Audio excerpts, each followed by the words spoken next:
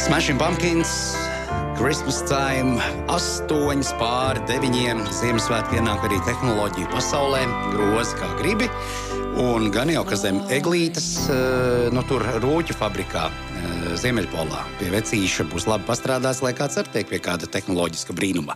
Kristaps Kutelis pie mums ceturtdiena pēc 9. Labrīt! Labrīt! Es domāju, ka sāksim ar ļoti labām ziņām, notikumiem, jaunumiem, kas šonadēļ nākuši atklātībā. Tātad mēs jau, man liekas, pagājušajā reizē tieši runājām, vai aizpagājušajā reizē, ka tātad Latvijas uzņēmums Mikrotik ir kļuvis par pirmo Latvijas privāto uzņēmumu, kam ir izdevies pārlekt 1 miljardu eiro vērtībai.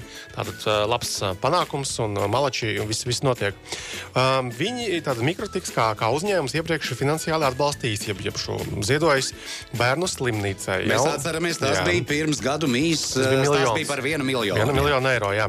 Un tāpat vēl Mikrotiks ir ziedojis līdzekļus arī Latvijas universitātei. Kopā tie bija, māks, 1,5 miljonus. Tā kā, brangi tādi ziedojumi. Kādam konkrētam mērķim, droši vien, lai jaunā paudze varētu būt jau potenciāli Mikrotik darbinieki.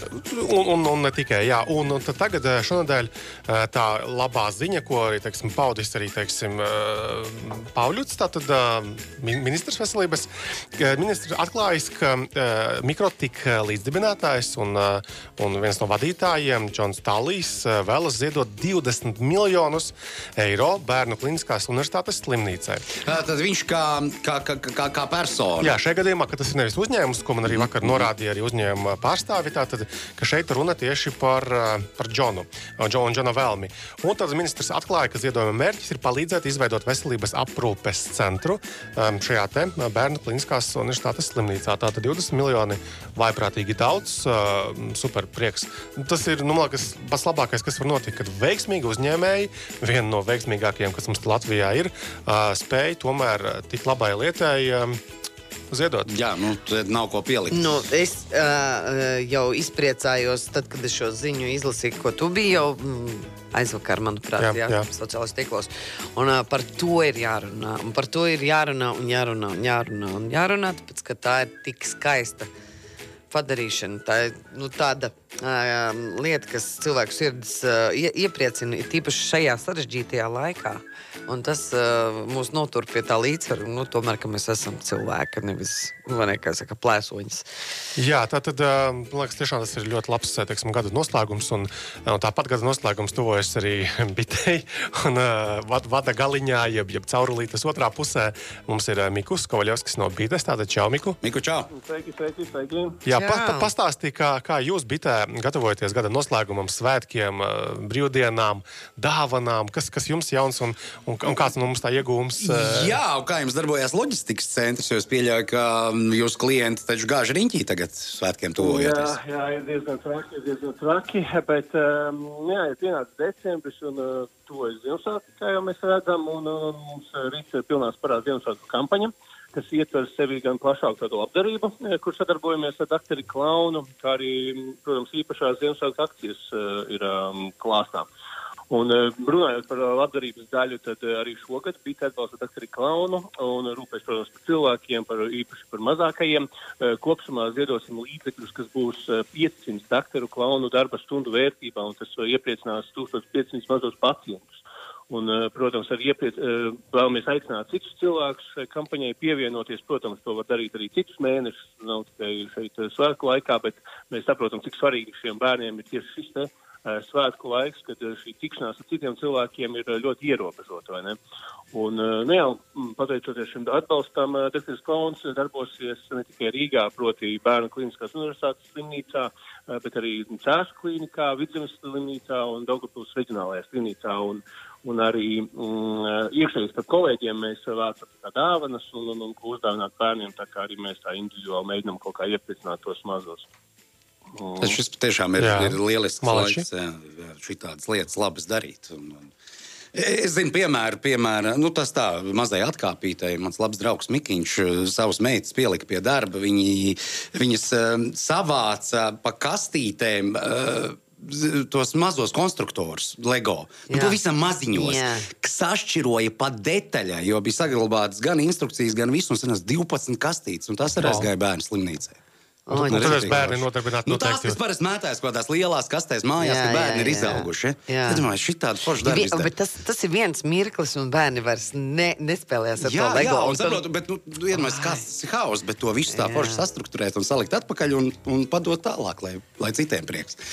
Labi, bet pie tehnoloģijām atpakaļ. Mēs te par labajiem darbiem.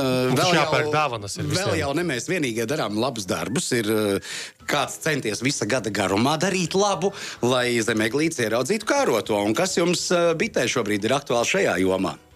Jā, protams, bez akcijām neiztiksim. Un, mājaslapā esam izveidojuši tā kā īpaši ērtāks pārlūkojums, pārlūkojums sadaļas, kur viegli atrast sev kārotās dāvanas. Ir, protams, atlaides gan telefoniem, pulksteņiem, televizoriem un dažādām citām ierīcēm. Bet mēs esam arī tā kā sadalījuši pa kategorijām, piemēram, telefons, ja pēc telefona, tad klāt nāk, piemēram, austiņas vai televizors nāk kopā ar skaņas sistēmu. Un tā kā piedāvājums diezgan plašs. Un, par to loģistiku runājot, tā loģistika mūs uzskaras uz to, ka mēs piedāvājam bezmaksas piegādi un nomaksā bez procentiem, tā kā ļoti, ļoti labs, dīls piedāvājums un tā piegāda bez maksas. Mika, bet tu gribi teikt, ka ja mēs plānojam zemeglītes sarunāt ar vecīti, ka mums atnāk kaut kas no bites, kaut kāds tehnoloģisks prieciņš, tad vispār vajadzētu jau laicīgi par to domāt, lai nav tā, ka 5 dienas pirms svētkiem un tad uzkarās jūs bezmaksas piegādi. Jā, tas vislabākajā gadījumā jau šodien sāk skatīties, iet mūsu mājaslapā un kaut ko atrast un pasūtīt, bet, protams, jo ātrāk, jo labāk, jo paši saprotam, kā tas notiek. Jā, jo parasti paspēsim, bet kad pienāk tas brīdis, tad, baigi nesanāk paspēt. Un klāt jau 2022. Jā. Tā ir. Nākamies Ziemassvētku klāt jau. Jā, labi. Bet vispār, ja piemēram, es tikai piemēru pēc, ja es gribu kaut kādu laptopu palikt zem eglītes, cilvēkam, kuram ir nobeidzies vecais, reāls konkrēts gadījums, vai viņi ir pieejami pietiekošā daudzumā?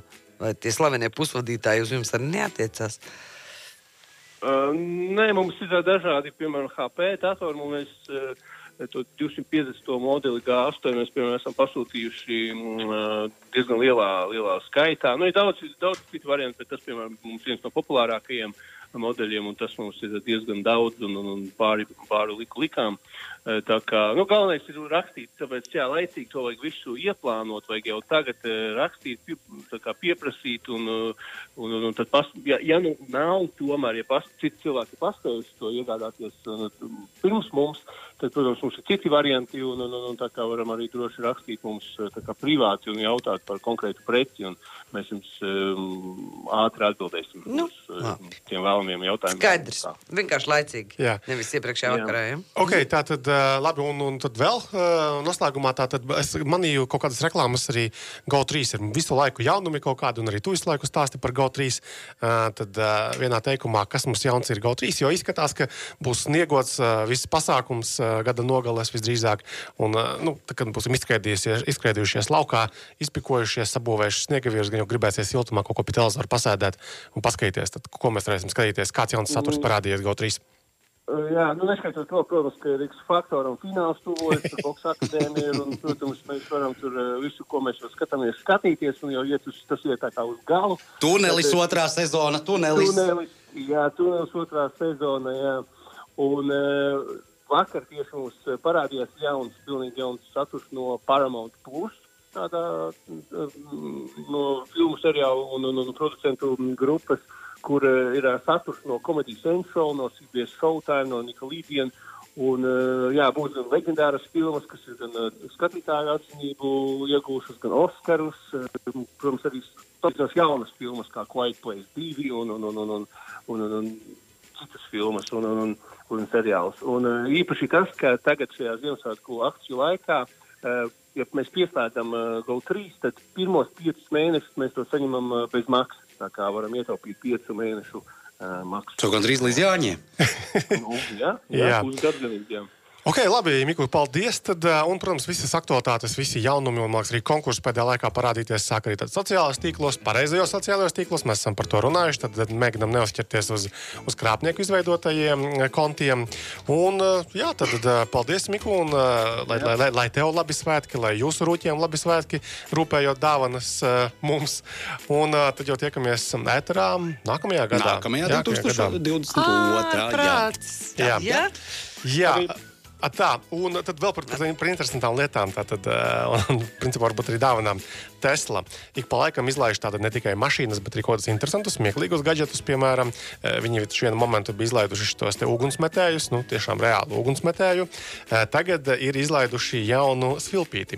Tātad $50 vērtu metālā svilpīti, kas vizuāli izskatās pēc tā Cybertruck, tā futuristiskā paskata džipa, ko tur plāno Tesla izlaist. Un Ilons Masks jau arī ir jau sociālās tīklos riktīgi pasmējies, kad palielam tā ir atbilde Apple, kas izlaida pietiekami dārgo, man liekas, pa €20 to vai dolāriem tīrīšanas auduma gabaliņu, ja? Kur mums ir svilpīti pa $50. Tā kā, pagaid, svilpīti, vienkārši just svilpīti, ja? Šitā viņi izskatās. Tā kā pēc mazā tā Cybertruck džipiņas. Nesen lasīju, burtiski šajā nedēļā lasīju, ka ļoti labi dāvana veciem cilvēkiem svilpīti ir, jo tāpēc, ka viņiem, bieži vien uz kapsētām iet vieni paši, zinām, apsvērumu dēļ. Un kapsētās arī, ļaundari ir. Tomēr, ja. Ar virszemes ļaundari. Un kundzītei vienai esot dzīvību izglābusi svilpīte. Kā šis tuvojas, tā šis svilpusi. Un viņi esot daudzkārt nācis atkauties no somiņu izrāvējiem. Un vienreiz viņi esot, ar kā aizstāvējusies, metusi ar kapsētā nejauši ieklīdušu kaķi. Jā, šādi stāsti. Kur tu tādus ņem? Laikrakstā. Mūsu pašu laikrakstā. Svilpītē ir spēks. Svilpīte ir laba lieta, jā. Abrīnu skatos, kā treneri savus audzēkņus kontrolē ar svilpītes palīdzību. Un tas pats sunīts uz svilpīti atsaucās. Bet viņam jau tur vēl ir tā ultra, skaņa. Nē, viņš arī uz parasto svilpīti atsaucās. Galvenais, kāds sākt viņu dresēt. Viņš arī uz trompeti, ja mēs runājam par tā. Nē, trompeti neaizties lūdzu. Jā, atpakaļ pie gadžetiem. Tātad interesanti bija ziņa, ka tātad Adobe ir izanalizējuši un izrēķinājuši un sapratuši, ka šajā gadā ir samazinājušies cilvēku tēriņi melnās piekdienas atlaižu laikā. Un jāsaka, ka vismaz šogad Latvijā es arī kaut kā īpaši tās nejūtu, jo citus gadus ir bijis, teiksim, lielāka, man liekas, sajūsma un banneri un reklāmas par šīm atlaidēm.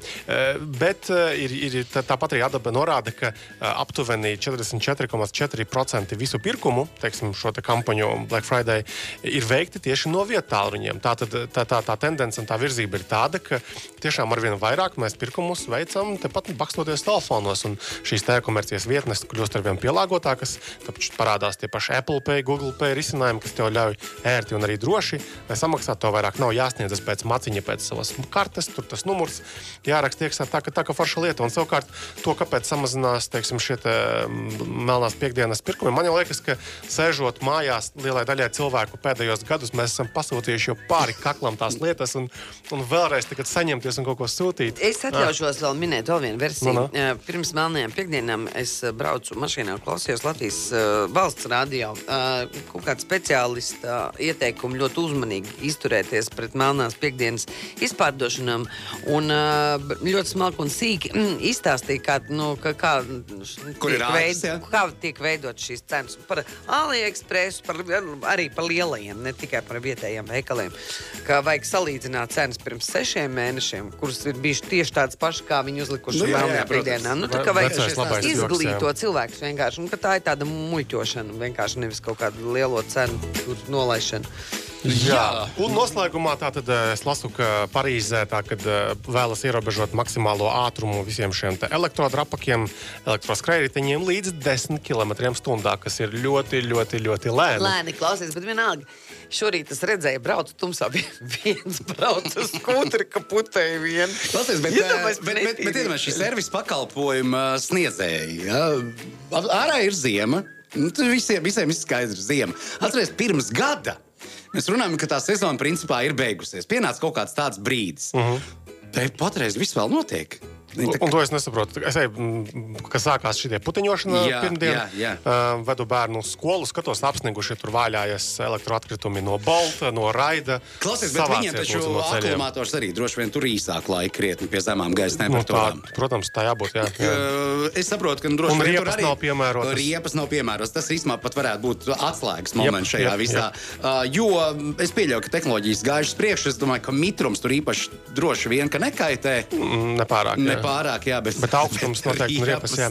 Bet tas, ko esmu dzirdējis, runājot, ka nākošu gadu vai kaut kā tuvākā nākotnē pārskatāmā, beidzot Rīgā tiks pieņemti, likumi jauni, kas krietni vairāk reglamentēs šos te pārvietošanās līdzekļus un vairāk, samazinās, šo te bardaku, ka viņi tiek atstāti reāli visur, mētājas uz ietnām. Man vairāk, kā arī kājām gājējiem ar pavisam mazu bērnu, piemēram, pastaigājoties pa parku, vairāk ētina tie, kas, vairāk velk uz tiem mocīšiem, nezinu, kā viņus vēl nosaukt. Sarkanajiem? Mēs esam vienmēr par viņiem, tiem raidi, jā. Tur viņi vienmēr divatā gāž ar viņu. Un kas tā gāž? Tiem, kuriem nav vadītāja apliecība, ne velosipēdam, ne... Kaut kā cita arī viņiem nav malēs. Droši vien, kad arī mēs nonāksim līdz Parīzes situācijai, kad mums arī būs ierobežojumi visādi. Lēnītēm iesim, grauzīsim bageti un... Kā tikai Pēterburgā viņš nenovāc pavisam. Nebija tāds gadījums. Kaut kur viņus novāc, jā. Jā, jo tāpēc, ka tur bija kaut kādi vairāki negadījumi. Vispār jau laba lieta, negribās heitot, vai ne? Bet nevajag to labo lietu sabojāt. Viņi bija uzbraukuši virsū gājējiem vienkārši. Un tad pilsētas mērs sadusmojās un noņēma, manuprāt, pavisam viņus nost, vai kaut kas tam līdzīgs. Labi, Kristap, es saprotu, laiks mums ir iztērēts, un tad mēs vēl tiekamies jaunedēļ. Jā, tieši tā. Un vēl nedēļu vēlāk jau iekrīt svētki. Un tur jāskatās kalendārs. Nē, mums vēl 16. vēl būs. Mums vēl 2 raidījumi sanāk šajā gadā. Un tad to, kas... To dāvanu lādīt var vaļā, jā? Jā. Okay,